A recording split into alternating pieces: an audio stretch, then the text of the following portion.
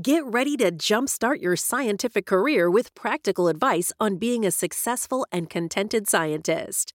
Each episode of the Happy Scientist podcast delivers hands-on, actionable steps you can take to ensure you stay happy, focused, and satisfied in the lab. Available on all popular podcast platforms. Hit the subscribe button and start your journey towards a more fulfilling scientific career.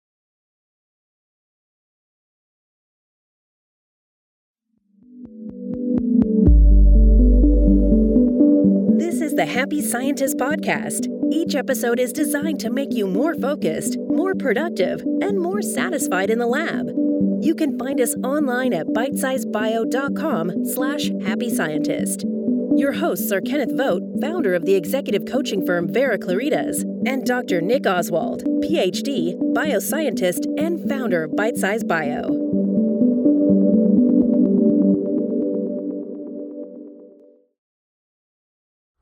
Hello and welcome to the Happy Scientist podcast from Bite Size Bio. If you want to become a happier, healthy, and more productive scientist, you're in the right place. Now, normally about now, you would be hearing from Nick Oswald, the founder of Bite Size Bio, since he is generally the host of these podcasts. But today, I'm going to be guest hosting. I'm Kenneth Vogt. I'm the founder of the executive coaching company Vera Claritas. And the reason I'm hosting today is we have a very special guest, Dr. Nick Oswald. We're going to be interviewing Dr. Nick Oswald on a very important topic, and this is a topic that he has spoken about from university stages, and it is this: is the lab the only way to be a scientist? Now, this is an important topic because there's a lot of ways to have a career in science. The lab is certainly one of them, but it's not the only one. So you might be wondering, well, what are the other possibilities? Well, you're going to find out when we talk to Dr. Nick Oswald, because not only does he know about the topic, he's lived this topic. He has been in the lab, and he did leave the lab, and yet he continues to be in science. So you might be asking yourself, wow, how can I do that? I would love to have that possibility in my life. So that's what we're going to discuss today. And we'll begin with just a straightforward question to Nick. Why did you start out in science? And did you have a clear idea of where you were going to go in your career when you started? Yep. My very first inkling, I was extremely, I had two first inklings of what I wanted my career to be. And I was very sure about the direction and about, the destination. And that was, I wanted to be a football player, a soccer player, and a rock star. One after the other. Younger was a football player, then I realized that my feet didn't work in that way. And then I wanted to be a rock star. And I was actually, up until I started doing my PhD, I was still convinced that was the way to go. And I was about to go touring in my band at the time and everything. And then life took over. But as far as science went, then I knew from quite early on in high school that I wanted to be a scientist. It was just something that interested me. At the time of me being in high school, my mom actually was studying to be a nurse, so she did it from scratch. So did science, did a half a science degree and then into nursing. So that was around me in that kind of formative years, and I just found it quite interesting. And I thought it explained the world fully. It was great. So I thought I was definitely going to do that. And it kind of that say about age 13, 14, I was pretty fixed that that's what I wanted to do. And that then lasted for about 15 years or something like that. So that I wanted to be a scientist in a lab. Great. Now, we may have to have another entire episode on how to be a rock star, and Nick is also qualified to talk about that, but you've probably heard mention of some of that stuff in past episodes, and I'm not going to drive into it right now, but it's an interesting topic. As long as you put rock star in quotes. Well, something you just said is pretty interesting, this notion that you had that I wanted to be a football player and a rock star, because the notion sometimes that we have is that, well, I can only do this one thing. if I'm going to be a scientist, obviously I can't be anything else. There's no possibility. That's not necessarily true. You may find that you do have room in your life for multiple things, and that's part of why structuring your career is so important, to leave you room for other areas of expression and other ideas.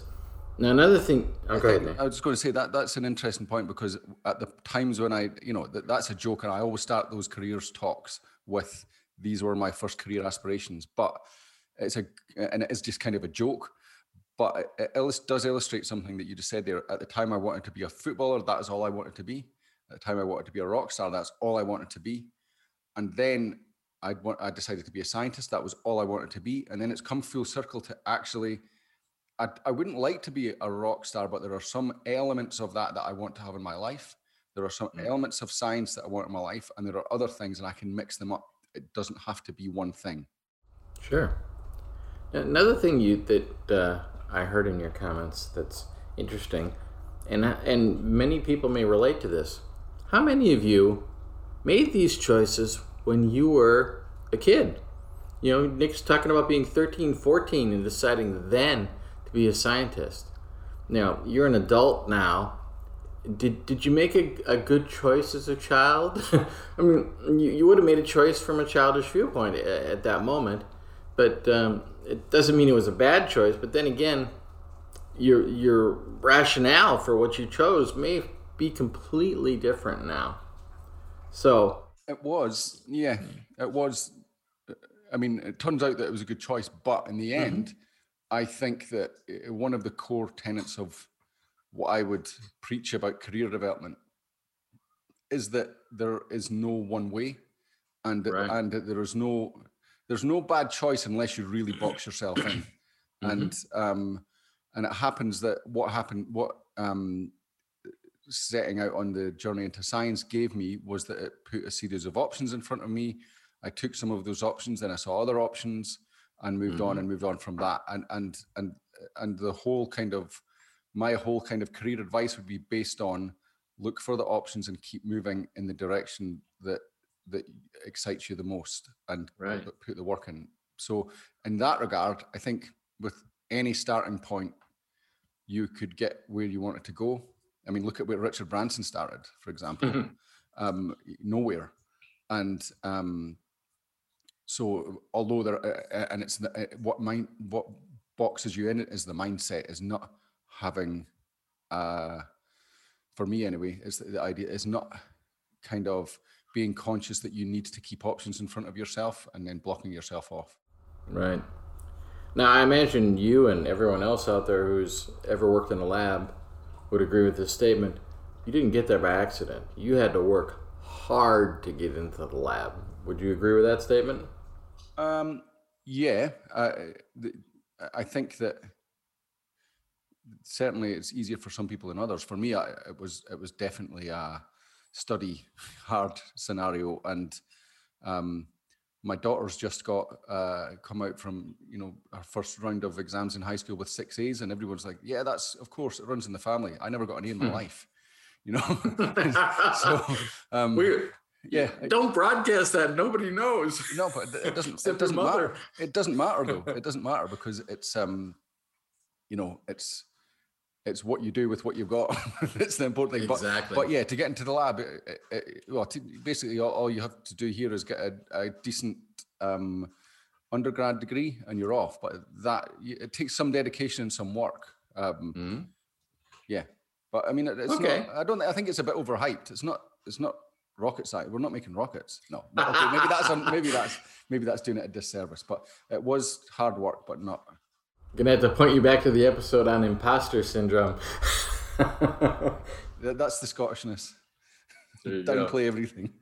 Well, so the reason I brought that up is a kind of a segue to another question, because you did make an effort to get into a lab, and many people have, but yet you ended up out of the lab and in Bite Size Bio. So how did that happen?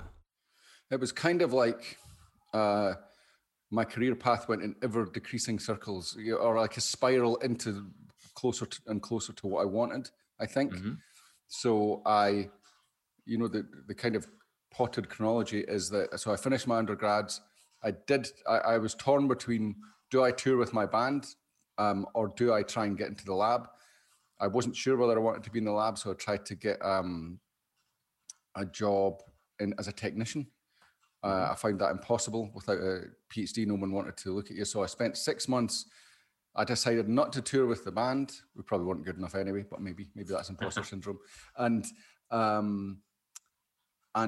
I applied for every technician job that was available. This is Scotland, not the west coast of the US, so there's less options, but still I couldn't get anything anyway, for whatever the reason was. And I ended up working in a supermarket for 6 months.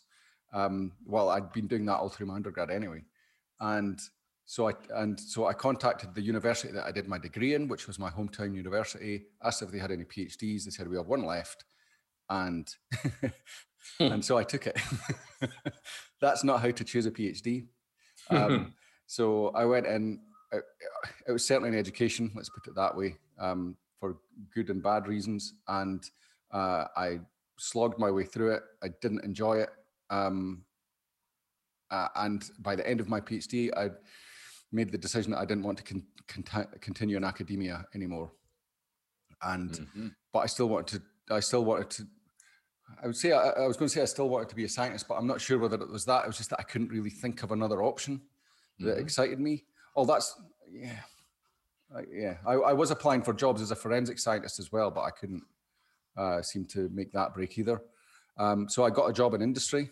I went into industry. I really landed a fantastic job in a company in Denmark, who were making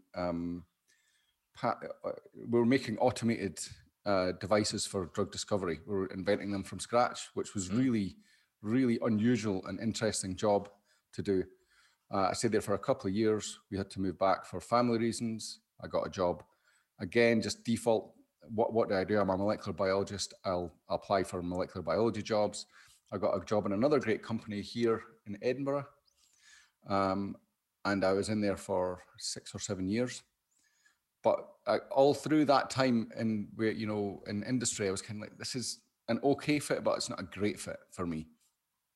I'm not very green fingered. I always tended towards training people, towards helping other people do well, to get the most out of themselves. And that's what interested me. And so 2007, blogs became a thing. And I thought I saw other people making blogs about things that they knew about and making little businesses out of them. And so I thought, well, let's give that a go. So for 3 years, I worked still working in the lab, and as a hobby, well, it was more than a hobby, because I was getting up very early to write these things. I had 2 small kids at the time, well, 1 small kid at the time. And so I would get up at like 5 a.m., write for 2 hours, get everyone ready for in the morning, then go out to work. And I did it, thank goodness at the time, I did it, for once in my life, I had some discipline. I did that. And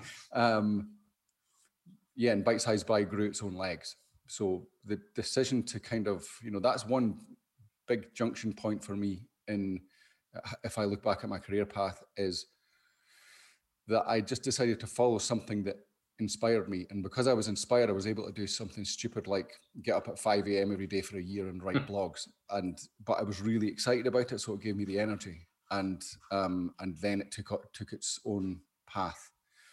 But even if Bite Size Bio itself hadn't have been successful, just getting involved with Bite Size Bio and what I learned and the connections I made would have changed my career trajectory anyway, towards the direction that I wanted to go into. So yeah, it's an interesting junction in my career. I think if I look at it, is just making the decision that I wanted to do something different and then acting on it. So here you are, getting up at 5 a.m. You have no idea where this is going to go or if it's even going to go anywhere. Were you happy? I was tired, but I was really excited because I thought it's at that point, the blogosphere, if you want to call it that, was and actually publishing in general was kind of like the Wild West, and where it was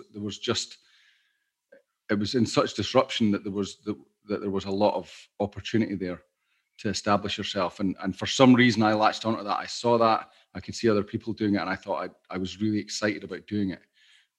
So in a way happy, in a way very tired, but yeah, still I was glad to have the direction, because before that I was stagnating in the lab, and I was looking around, I was applying for stuff, I wasn't getting it, and it was kind of a bit sad. Got it. So now it's years on by. Shoot, you mentioned 2007 there, and here we are in 2021. Are you happy with it now? It's definitely different. I'll put it this way: I did make the right choice. It doesn't mean that it's easy or all hearts and flowers. It's a challenge to do this, but I would say it's a challenge that I enjoy, and it's mostly on my own terms. So I really appreciate that part of it. All right, cool. So now that you've had the experience of going through this, is there anything you would have did different? Would you change how you've approached it all? It's a bit like, okay, when I was doing my PhD, right, I lived on this road in in Dundee in Scotland, and to get to the lab, I had to walk up this hill that got more and more steep as you went up it till you got to near the top, and it was just ridiculously steep. And I always used to think that this was like the illustration of what a PhD was like. That and because you get 3/4 to the top, you're committed, so you have to go and do that hard bit anyway. And I think that I know when I look back at my PhD, it's something that I'm really glad I did, but I wouldn't want to have to go back and do it again, but I would if I had to, if you see what I mean. And it's exactly the same with the business. The business has been like, running Bite Size Bio as a business, or developing it into something that is commercially viable, has been exactly the same experience, where it's something that there's been a lot of enjoyment, a lot of difficulty, a lot of sweat involved. And I wouldn't do it differently, but I wouldn't like to have to do it again. Okay, fair enough. So you've taken what maybe we could call a non-classical path in science. You didn't graduate and head to a lab and stay there for the rest of your career.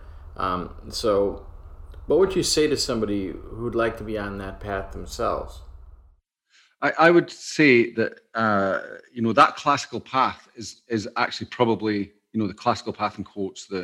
You get a job, you get your PhD, you go in a lab, you do a postdoc, you blah blah blah, you carry on, get a lab and all that stuff. That's actually probably the minority of scientists do that now, because there are so many people doing science and so little, comparatively little positions available, especially senior positions. So the first thing I would say is to realize that if you're at the early stage of a scientific career, realize that path is an option, but it's not like it used to be.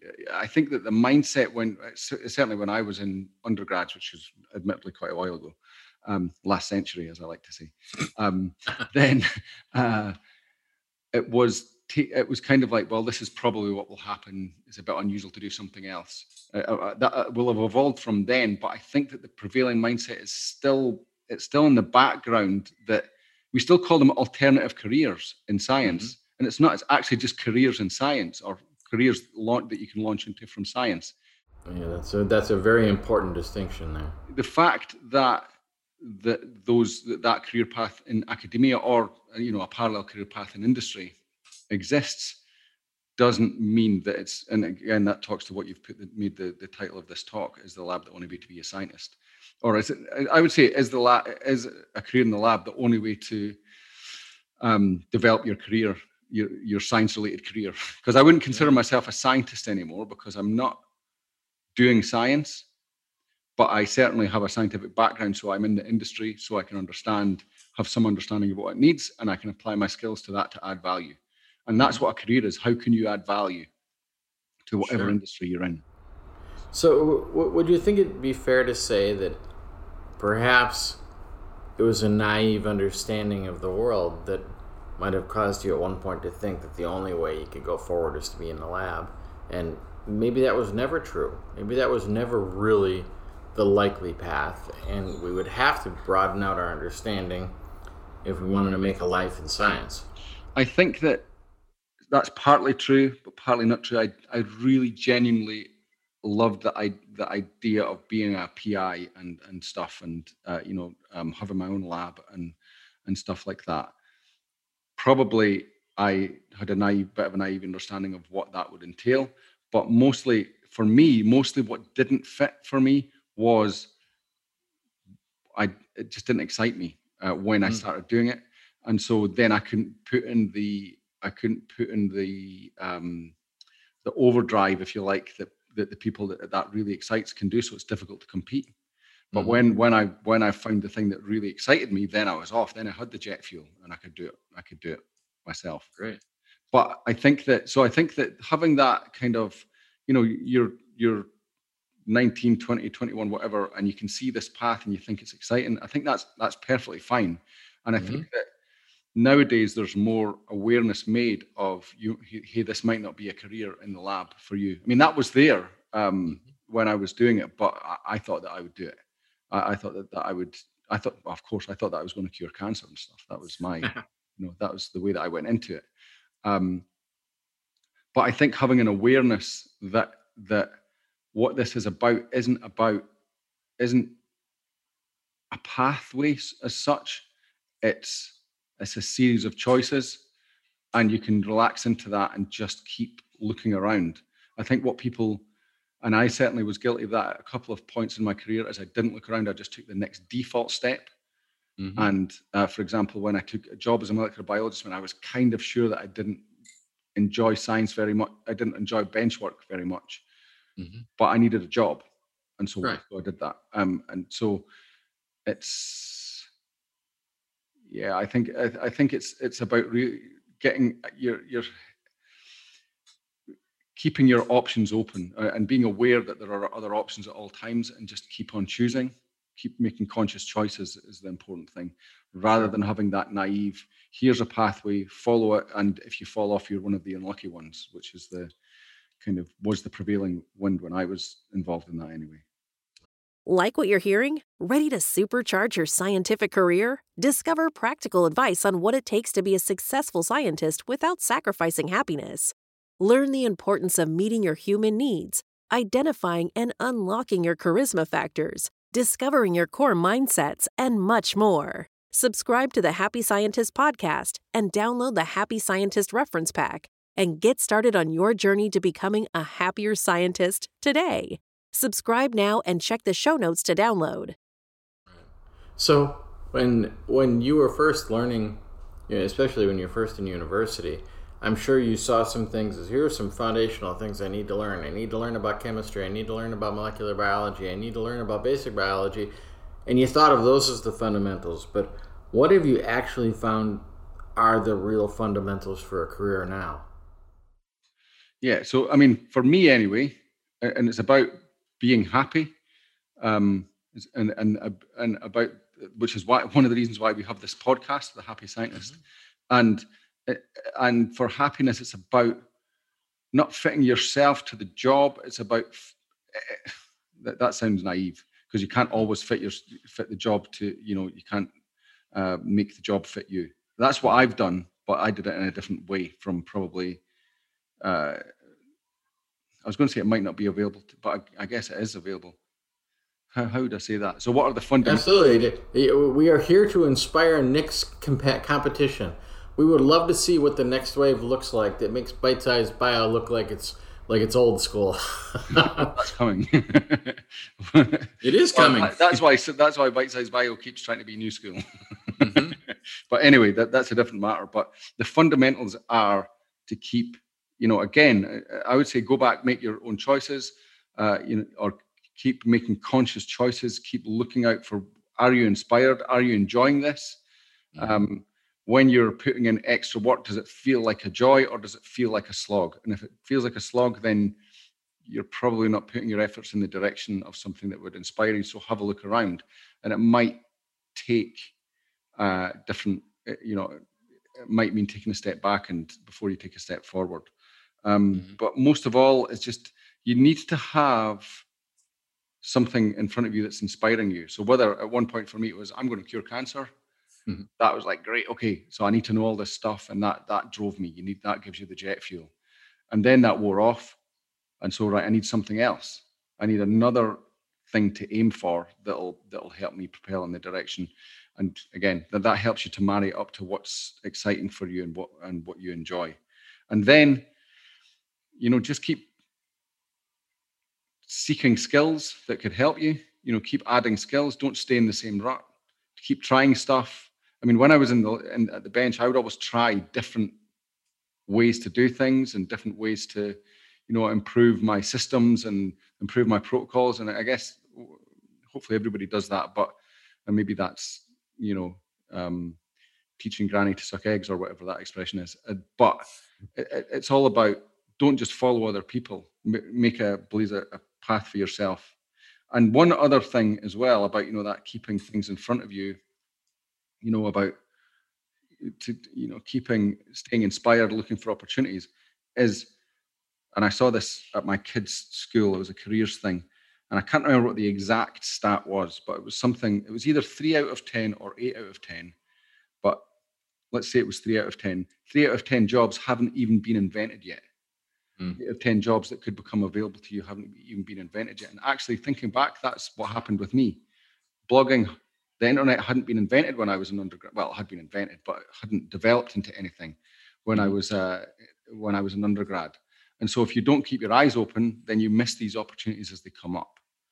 I don't know whether that's too fluffy, but that's what I just keep saying to my kids. It doesn't matter what you study. I mean, it doesn't matter what direction you set yourself in, as long as you keep inspiring, you just keep trying your hardest. You keep putting your most into it. So one thing I keep hearing here that I think that some people are going to react to, how is this not just being totally narcissistic? You're like, all that matters is what makes me happy and what I like, and how do you answer that criticism? For me, it's that whole thing about if you can't put you're sitting in the plane, the oxygen mask come down, you put the oxygen mask on the kid sitting next to you, and you fall over because you don't have any oxygen. You have to look after yourself first. But at the same time, I'm not running a loan sharking business, or I'm not, a member of a criminal gang or something like that. I'm doing something that I genuinely think is my best contribution to this industry, and the best contribution that I can personally make with my specific skill set and my specific, desires. If I'm doing something that if I'm working in a job where I'm not happy, I am not going to be able to give my most to that. So that might be working away at something that you're not enjoying and kind of self-flagellating to keep going on it, even though you don't enjoy it.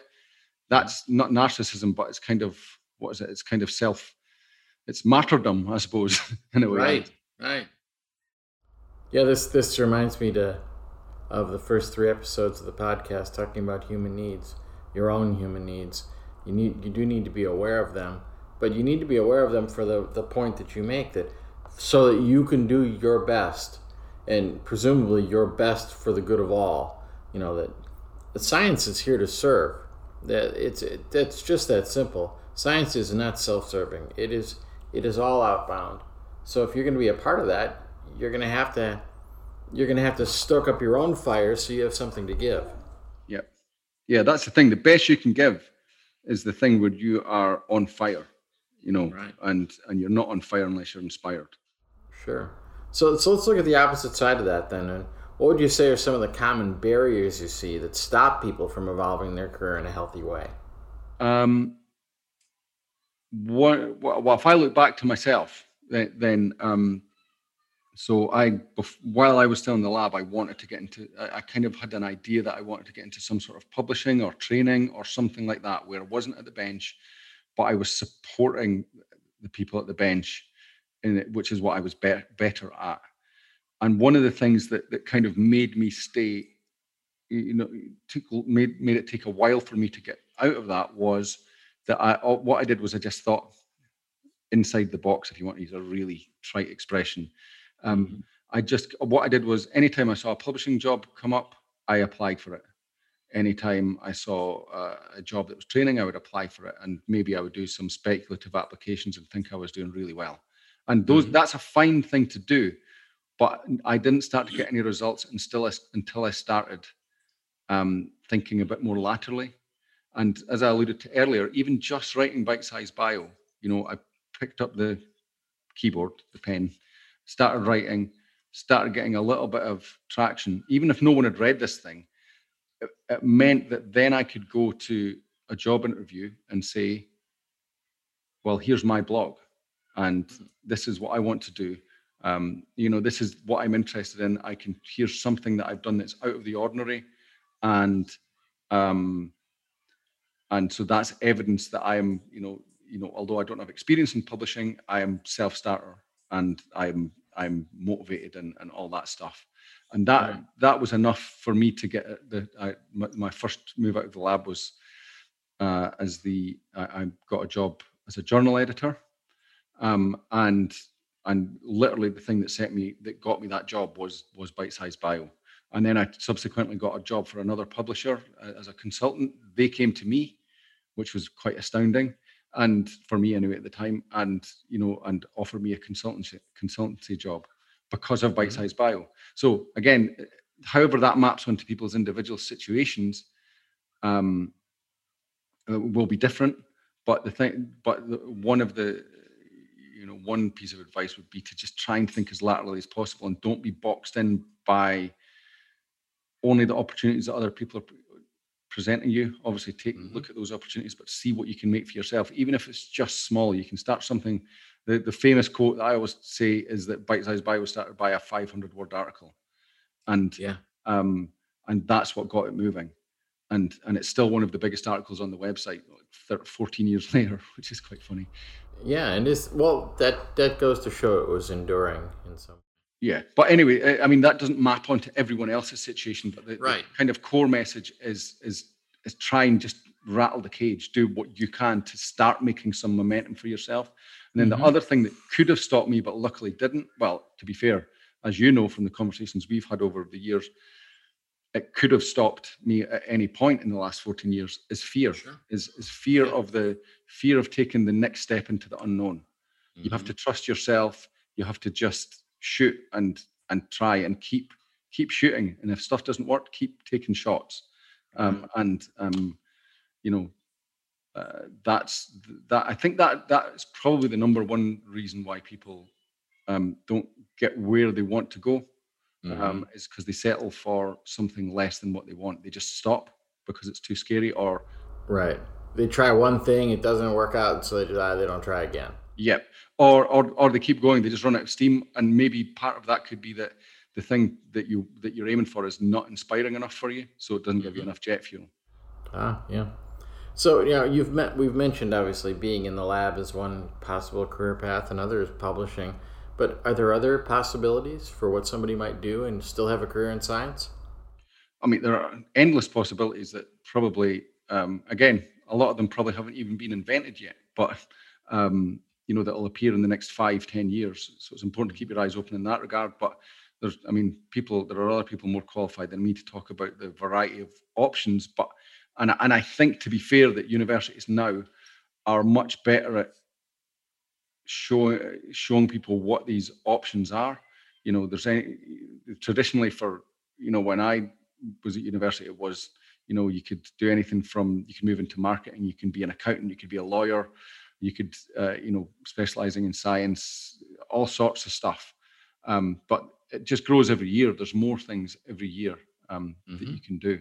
And there's also probably more option to take risk and do something for yourself as well, year on year as well. Right. Well, there we have it.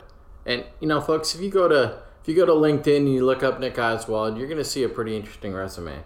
But I will venture to guess that There are plenty of people out there with interesting resumes. They've done a lot of different things. And that's not actually all that exceptional. It's what happens. It's how you make your career. It's how your career becomes more rich. It's because you try different things and some of them stick. And you can't worry about the fact that not all of them stick. Sometimes you try something and it runs its course, and that's the end of that. Well, that's fine. Move on to the next thing. All right. Well, then I will ask you then, Nick, the final question. Is there anything you'd like to say to wrap up this notion of how to have a career in science? I would say one other thing that we can do as people rather than scientists is try it and take in, like one thing I've done over the last 10 years is read hundreds of books about different aspects of you getting the most out of yourself, different ways of looking at the world, different ways of, ways to live your life and so on. And those, just again, it stops you from getting stuck in your own perspective and, gives you, I think one of the most important skills I've developed is to try and be, again, I'm not putting myself as anything like there's still plenty of flaws there. I'm not meaning anything like that, but that I'm quite able to kind of look at other people's point of view and see how it would work if I looked at it in that way, if you like. And so that means that you can derive value from literally anyone's perspective on the world if you can get yourself to do that. Yeah, it's a shortcut. Yep. And so one book that I would, that sticks out above the rest for me, that is an accessible way to break open how you look at your career. It's a book called, so again, this isn't a perfect fit for science, but these things don't have to be. You just have to be able to lightly take on the perspective and see how that can inform what you do. So, or the way you approach things. So this book is called it's a catchy title, Be a Free-Range Human, Escape the 9-to-5, Create the Life You Love and Still Pay the Bills. Okay, so this is about, running your own business, which might not be what people want to do, but actually that's just a marketing thing. Fundamentally, it's about what is a career and what is a job and how can you add value in a way that suits you and still, be a contributor to the world. Right. We'll get a link to that into the show notes. It's by a woman called Marianne Cantwell. So again, it's one of these things. There'll be bits that you read it and go, oh no, but ignore those. Just take in the good parts and see if it does anything for you. Yeah, just like when you were in grad school and you were sitting there and lecture. It's all the same. Yeah. All right. Well, excellent. All right. Well, thank you very much, Nick, for letting us pick your brain and being a guinea pig for those out there that would like to see how else they might develop their career in science. And since you've walked the road, it's nice for you to share. Yeah, thank you. I enjoyed that. You're a good interviewer, Ken. Should do that more often. Well, we will. Next, we will have to do one in the future on you as a rock star because there's plenty to talk about there. Well, and it will apply. I will make it apply back to science. I promise you, it's going to work out. So I know Nick is skeptical right now, but I'm not. I'm going to make this happen. All right. So there's a few other things then to mention at the end of this episode. Of course, you can always come see more about The Happy Scientist at bitesizebio.com/thehappyscientist. You'll see every episode listed there, and you can dig in. You can talk to us. We can have some conversation back and forth. You can also find us on Facebook at facebook.com/thehappyscientistclub. So there's a couple different ways that you can interact with the content here at The Happy Scientist. And we want to remind you that the first 9 episodes of this podcast are fundamental. They are foundational principles that everyone should learn, and you really ought to take the opportunity to listen to them. The first 3 are on human needs. The second 3 are on core mindsets, and the final 3 are on charisma factors. Now, if any of those things spark something in you, if you care about what you need, if you care about your mindset or other people's mindsets, And if you think charisma might be useful in your world, you should check these out, because you'll probably have noted we refer to them all the time, but there's so much there just in those episodes that we couldn't cover just by a comment in ongoing episodes. So please go back and listen to those 1 through 9 and get an understanding of these life-changing concepts. And hopefully, as a result, you can be a happy scientist. And I would say if your charisma doesn't feel like a thing that you want, that interests you or whatever, get over it. Just listen to these things in the spirit of what I said about the Free Range Human book. Just try and absorb this stuff that people are offering you, and get what you can. If you get one thing out of everything you listen to, one tiny grain of aha or progress or whatever, then it's worth it. Well, there you go. Well, you've heard it from the horse's mouth today, folks. So we'd like to thank you for visiting us. And so at this point, we'll sign off. So thank you, Nick. Thank you, Ken. Bye now.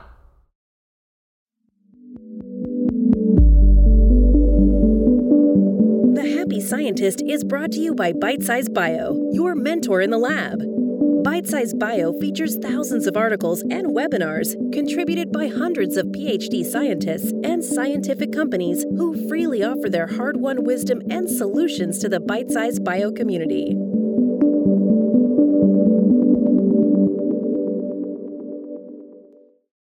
Thanks for tuning in. If you enjoyed this episode and want to keep learning practical tips on being a happy and successful scientist, don't wait any longer. Subscribe to the Happy Scientist podcast and download the Happy Scientist reference pack today. And together, let's reignite that passion for science that first got you into the lab.